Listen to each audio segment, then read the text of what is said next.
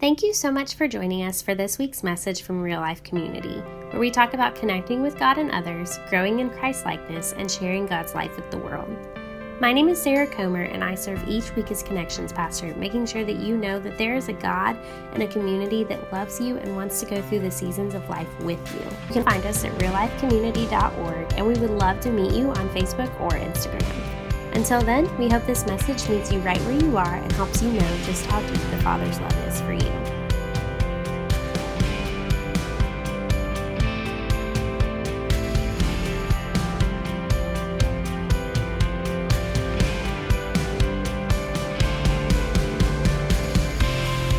I love listening and singing the songs that we sing around here because they speak such powerful truth about the God that we serve, the people that we are, and the world in which we live. And I don't know about you, but in case you were not paying attention to the words you were singing today, that's some good stuff. And one of the reasons why pastors are struggling so much today is because we are trying to figure out how do we continue being the church in a world, in a day, in which it's becoming easier and easier not to gather together in person. Disclaimer, and this is all free. This isn't even the message. We understand that there are those of you, and for all those of you who are watching online, hello. We are here. Everyone say hello. 1, 2, 3. Hello. All right, everyone, hello.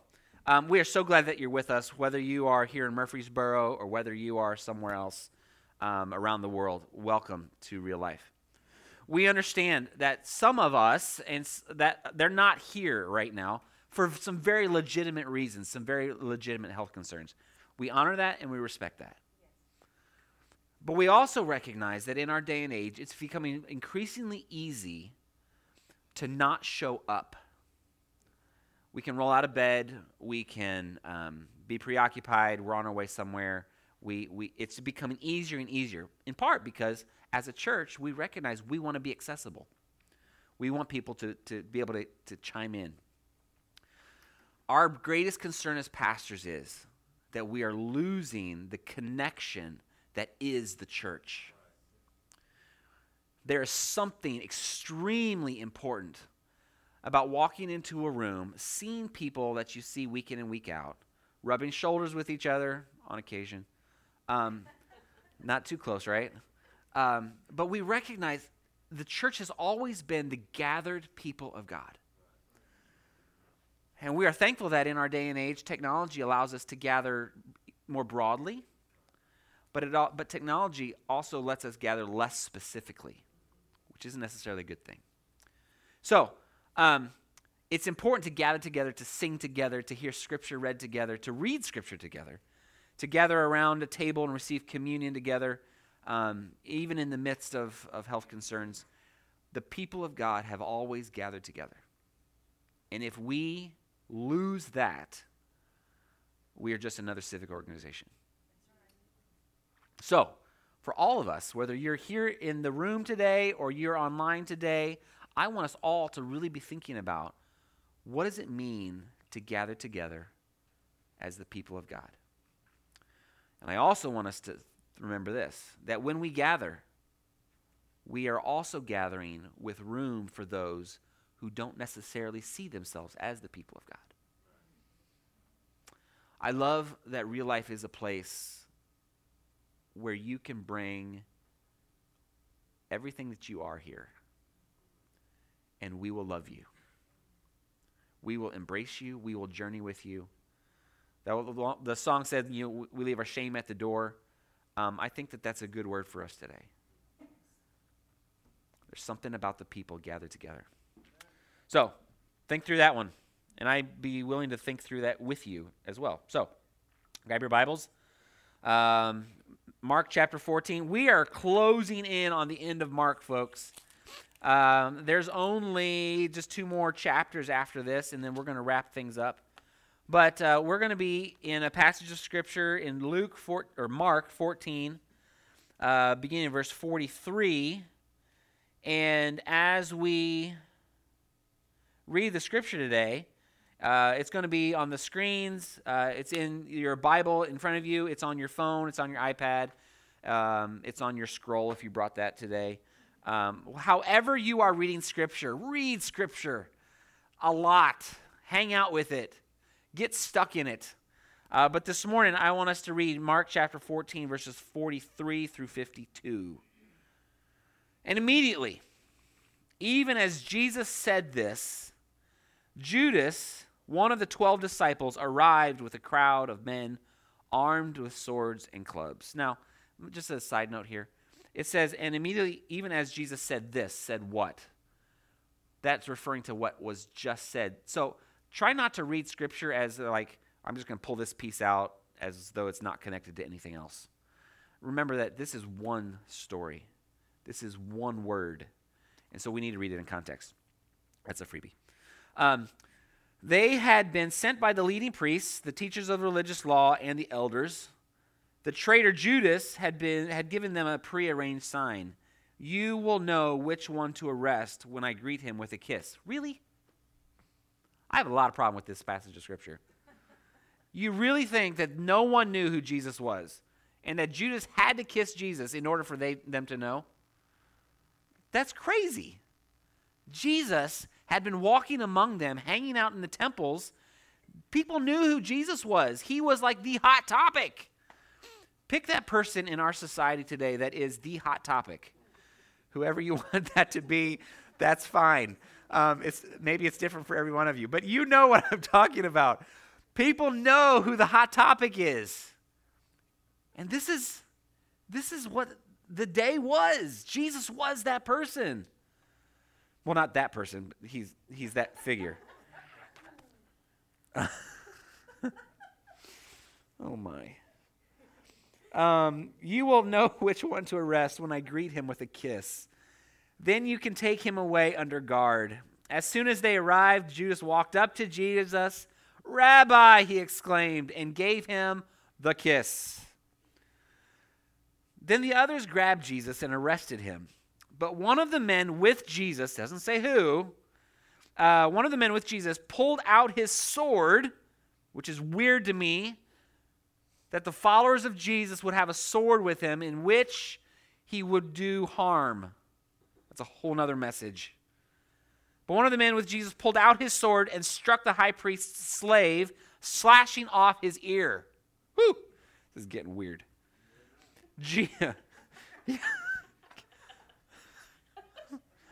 It's so good to have my aunt and uncle here with us today. This is Uncle Ed and Aunt Mariana. They are from Indiana, newly retired ministers, and it is just so good. He reminded us that it was going to be very hard for this man now to wear a mask. Yes, it is. Oh, my. Then Jesus asked them, am I some dangerous revolutionary that you come with swords and clubs to arrest me? Why didn't you arrest me in the temple? I was there among you teaching every day. But these things are happening to fulfill what the Scriptures say about me. Then all his disciples deserted him and ran away. Not some of them, all of them. Talk about betrayal and just being left alone. I mean, maybe you understand what that feels like when you feel like everyone has dropped you. Then all of the disciples deserted him and ran away. One young man, here's another weird part of this passage of Scripture. One young man following behind was clothed only in a long linen shirt. When the mob tried to grab him, he slipped out of his shirt and ran away naked. This is the word of God for the people of God and the world. And we also, you say it. Thanks be to God. okay. This is so weird. Oh, my. Let me catch my breath. Can you imagine? Can you imagine what Jesus was feeling in that moment when he saw the crowd coming towards him? He saw this one who had followed him for a long period of time, a friend of his. This one whom just a few verses earlier had gotten down and served him. Judas was coming, and I'm guessing Jesus could see it in his eyes that he was about to betray him. Can you imagine what Jesus was feeling in that moment? At the heart of what I would have been feeling that day was betrayal. Why would someone that I had given so much to, that I invested so much of my life into, why would he be doing something like this? I would have wanted justice in the midst of injustice. I would have cried, not fair, foul. How can it, this is not right. I would have been offended and hurt, and I think I would have been downright mad. I know I would have been. Because I have been mad when people have betrayed me, have treated me wrong. I might have even thought, there is no way I am forgiving this guy for this one. But I'm not sure that that's where Jesus was, at his heart or in his mind. The way Jesus had lived the past 33 years or so of his life had prepared him for this day, this moment, this monumental event that would affect not only his life that day, but all of humanity for the rest of history. The way we understand the purpose or goal of life determines a lot about how we live this life. Where you think you're headed determines how you're going to get there. The way you think the end is going to take place will determine how you live today. Jesus didn't just grin and bear his betrayal in that moment.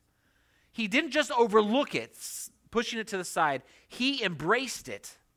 He embraced the betrayal because he knew that the way forward went through a cross and a tomb. His heart, the heart of Jesus, was tuned into the heart of God because it was the heart of God. In this we find the truth of the life that God calls each and every one of us to live. Our heart and the heart of God becoming one. It's not about us being side observers. It's not about us being just casual observers. It's about our heart and the heart of God becoming intertwined and becoming one. I put my fingers together to try and illustrate this, but this does not quite get it because I can still tell where my heart and the heart of God is. But what God has in store for us is the kind of blending of our hearts to where the two become indistinguishable. They become one. Not because of our own efforts, but because our lives have been shaped by the heart of God. Jesus is not the only one to share the heart of God.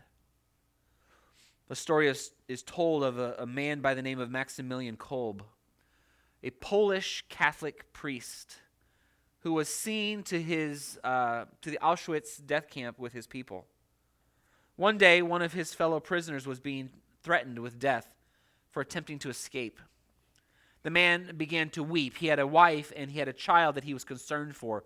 And Kolb, this Roman Catholic priest, stepped forward and offered himself in the man's place.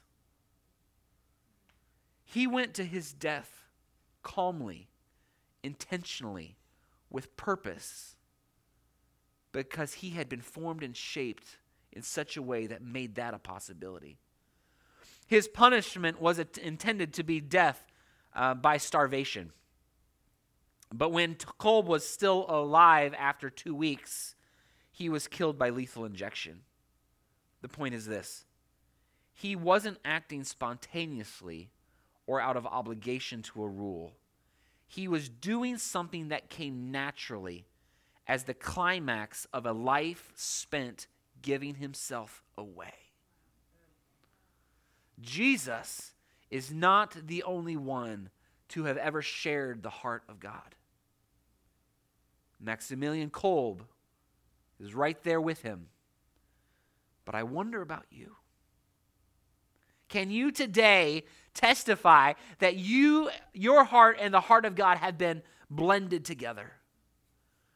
Can you today say, I would be willing to step forward, and I venture to say none of us would say, I'd be willing to do that until we are in that situation. I don't think Maximilian ever thought in his office before the war that he was going to put in place a course of events that would land him in Auschwitz and would land him in a position to do this. But I think the way that he lived his life and the way in which he allowed his heart to become blended with the heart of God was exactly what allowed him to do this when this was needed. The way of Jesus seen throughout his life, and especially in this garden scene, is a way driven by a vision of the life God created for humanity, but messed up by sin. It is the habits of our life that transform us into the people who don't have to think about following the way of Jesus. It becomes natural. Being formed day in and day out through the habits of the kingdom transform us into being those who respond to unbelievably difficult ways, mildly difficult ways, insignificant ways, in kingdom ways. What are these habits of the kingdom of which we speak? There's a lot of them. Anything that puts you into a place where you are receptive to what God wants to do in your life. Anything that allows you to be in that place where you can hear the voice of God amidst the clutter and the din of life. Anything that causes you to be submitted before God is a great kingdom way. But I want to share just a few of them. One, gathering routinely in community with the people of God in a way that always makes room for those who aren't who are considered possibly outsiders. We most often call this worship, but it also looks like other things, like city groups. Spending time being shaped by the Word of God together with others is essentially important in our life. And it's amazing how many times I find people say, well, I just don't feel connected to God. When was the last time you were in church? Well, I watch online. Well, that's great, but when are you actually in church with people? Well, I just don't think it's that necessary. Maybe that's why you're feeling the way you are. You know, I'm not going to, but if I were to chop my finger off, it'd be a mess. That finger would die unless it was reattached. There's something about being attached to the body that is important. And this is where I make my shameless plug for city groups. Real life, I want us to be that people who are hungry to be a part of the kind of groups that allow us to be formed and shaped around the truth of God, the truth of His Word.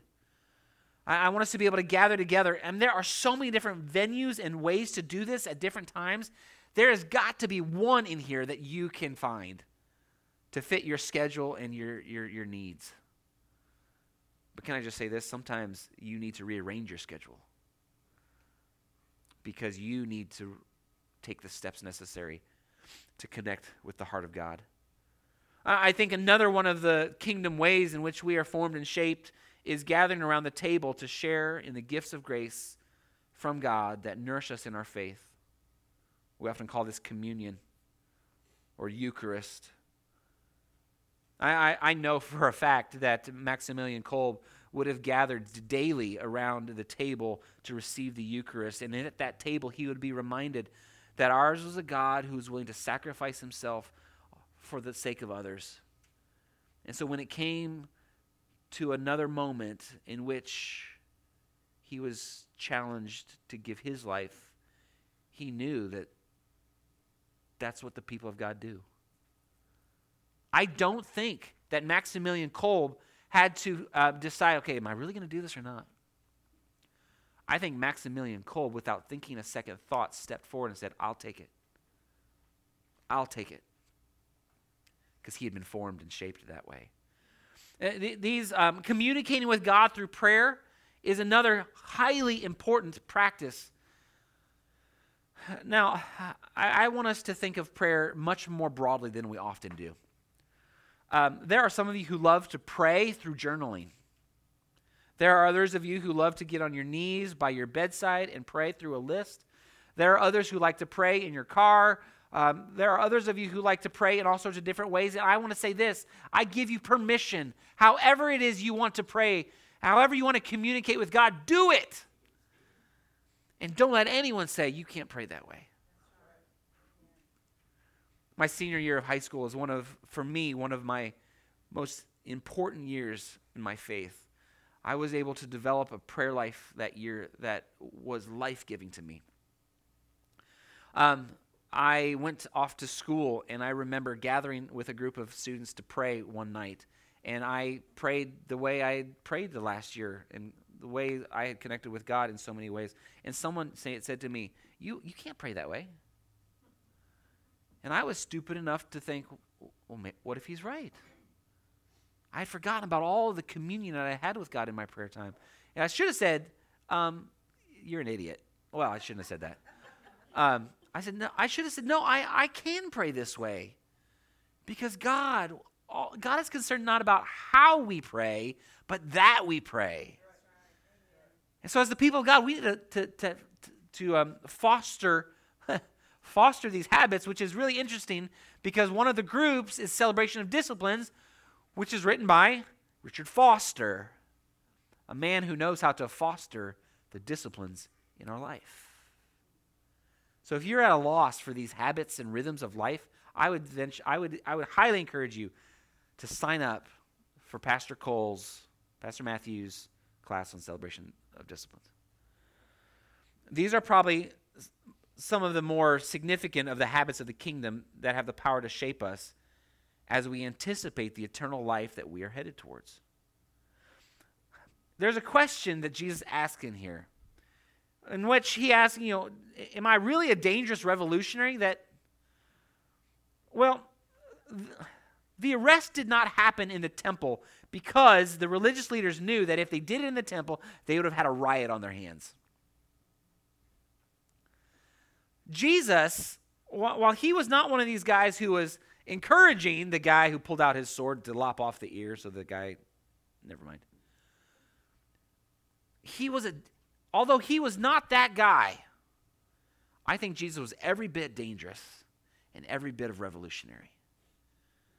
Because what he did, what he said, what he ushered into existence was one of the most dangerous kind of lives you could ever live. It turns everything upside down. It is revolutionary to the core. And what I mean there is this. What Jesus changes above everything else is what's happening deep in the core of your being, in your heart.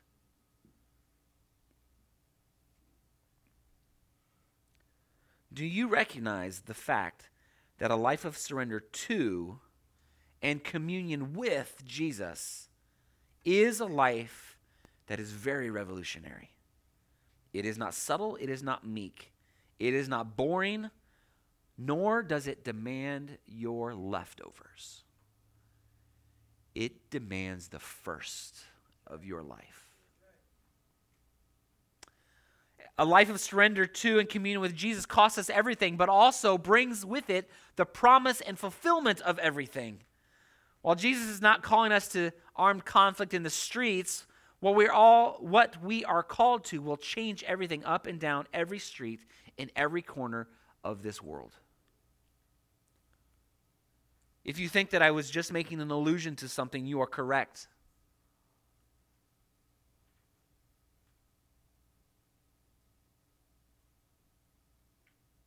what Jesus is calling us to, makes a difference in Kenosha, Wisconsin. In Minneapolis, Minnesota. In Brunswick, Georgia. And the list goes on. You name every city, including ours. What Jesus is calling us to makes a difference in the streets. But one of my greatest concerns about what we are seeing in our world today is that we have divorced the change we're looking for from the God who is able to offer it.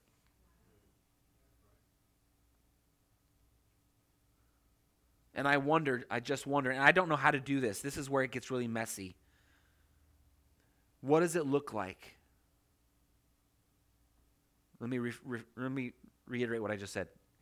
I don't know what this looks like or how this gets done, but I think we need to think through this one. What does it look like for the church to gather in the streets, to be the body of Christ? For those who are looking for life to be put back together. What Jesus calls each of us to is not easy, nor is it convenient. It is not a life that we can get to if we aren't feeling too tired or don't have anything else on the agenda. What might be the biggest concern of pastors right now, again, is how we continue being the body of Christ together in the midst of the most difficult issues of our day. What would life be like for you and I today if Jesus had chosen the convenient option rather than the one that cost him his life? The life we are called to live requires you make some very significant statements in your life, both personally as well as out in the open. I really wonder what our streets would look like today if what was happening among the people of God was doing more spilling out into the streets. Again, I do not want to belittle the passion of those we are seeing protesting in the streets, whether it's in our own country or a country very close to my heart in Hong Kong. I do not want to belittle the passion and the hunger, the desperation in the people there all around the world. But here's a statement about the answer that everyone is looking for. The way of Jesus is the answer to the most passionate of our longings. In our society, including matters of race and sexuality and immigration and equality and such, the way of Jesus brings us to the place where we realize that what is behind all of the unrest in the world is the very same thing. It is the brokenness of humanity caused by sin. Sin is no little thing. Sin is the very thing unraveling society, our homes, our schools, our workplaces, our relationships, and our very soul.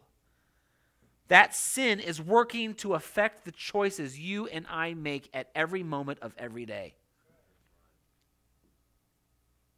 And God is not content to let that continue. Through Jesus, God has begun a revolution to set all things right. This revolution should be changing our lives, our homes, our workplaces, and our neighborhoods. And if it is not, I think we have some serious conversations we need to have with God and with ourselves. Are you letting what God is doing in your heart seep out and follow you wherever you end up?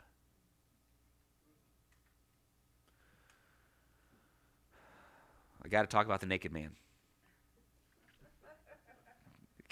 Can't close this up without dealing with the guy. There are times when we gloss over difficult and odd passages of Scripture, like this one, because we just don't know what to do with them. I mean, we scratch our heads and we say, "What in the world?" Let me say one thing about what may be the oddest character in this story, the naked man.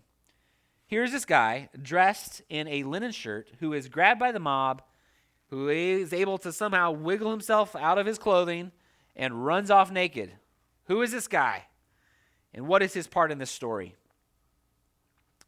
There actually is amazing debate about who this guy is and why the author of this passage would include this guy.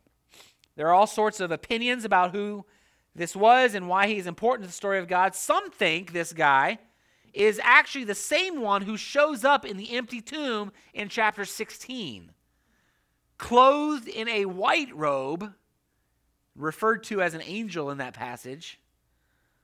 Some actually don't buy that it was an angel of celestial orientation, but it was a young man who had been transformed from his nakedness to his being clothed in righteousness.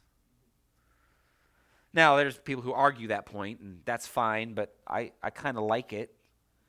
I like it because it says to us that whatever Jesus does is able to take us from our brokenness and our nakedness and is able to do something to transform us.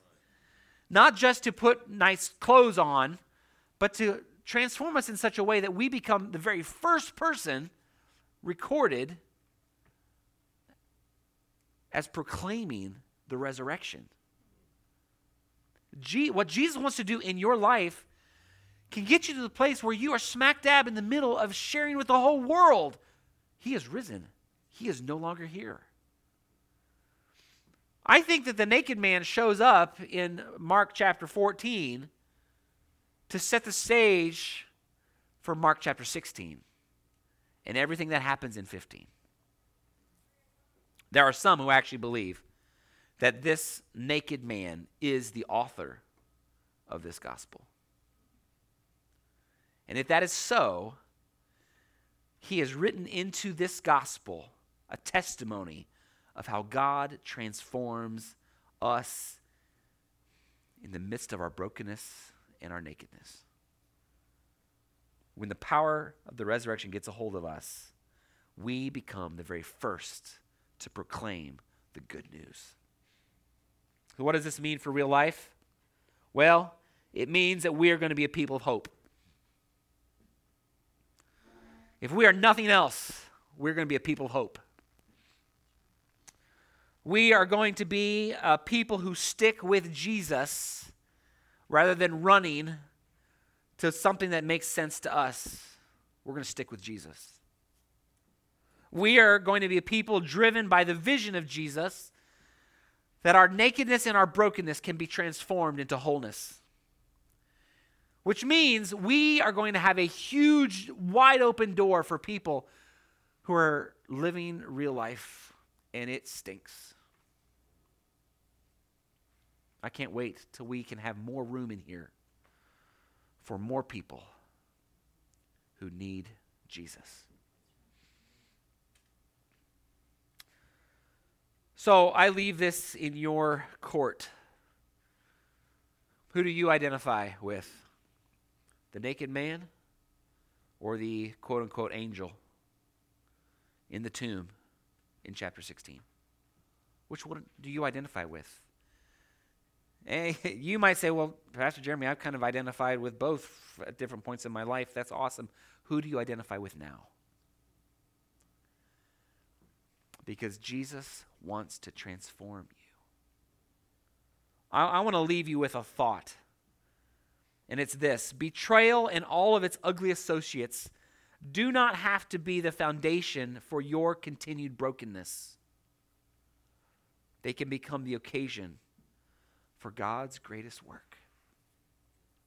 But we have to be willing to let go of all those things that we have been holding on to so tightly that are becoming cancers in our lives. And we need to let God do what only God can do. Church, stand with me. I am thankful that God is passionate about people, period. Not just cleaned up people. Let's pray. God, this morning you have spoken your word into our hearts, and it's an odd word, it's a crazy word, but it's a word that wants to bear fruit in us. And God, I pray that you would do that. Dear Jesus, I pray that we would till the soil up and we would make room. We would place ourselves in places where you can get to us without having to fight through all of the junk to get to us. God, I'm so thankful you're a God who will do that. But God, I just pray that we would be a people who would stop running, throwing up walls and barriers and things. God, I pray that today your Holy Spirit would speak to our hearts and convict us of the things that need to be changed in us. For God, I don't want to be the naked man running. I want to be the man testifying of what a resurrection can do in my life. So God, this morning I pray for all of us. We all pray, God, find us at the moment of our deepest need.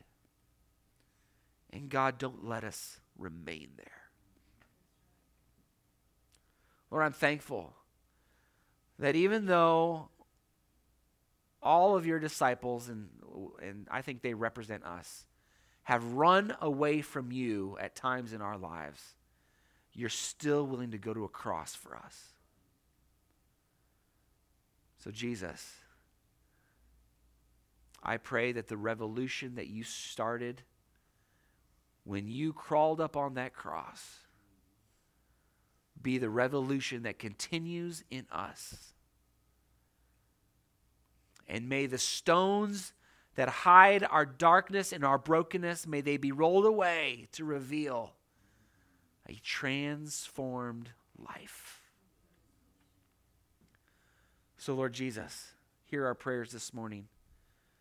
And I pray that as you walk with us from this place, that you would not allow us to go back to our old patterns of life, but that we would be a people who seek out the new rhythms of the kingdom. Lord, we pray this in your name. Amen. Church, may the God who was betrayed be the God who sparks in you a revolution that leaves you utterly changed and transformed and testifying to a whole world that what they're looking for became flesh and blood and lives among them today. Until we meet again, church, and be a blessing.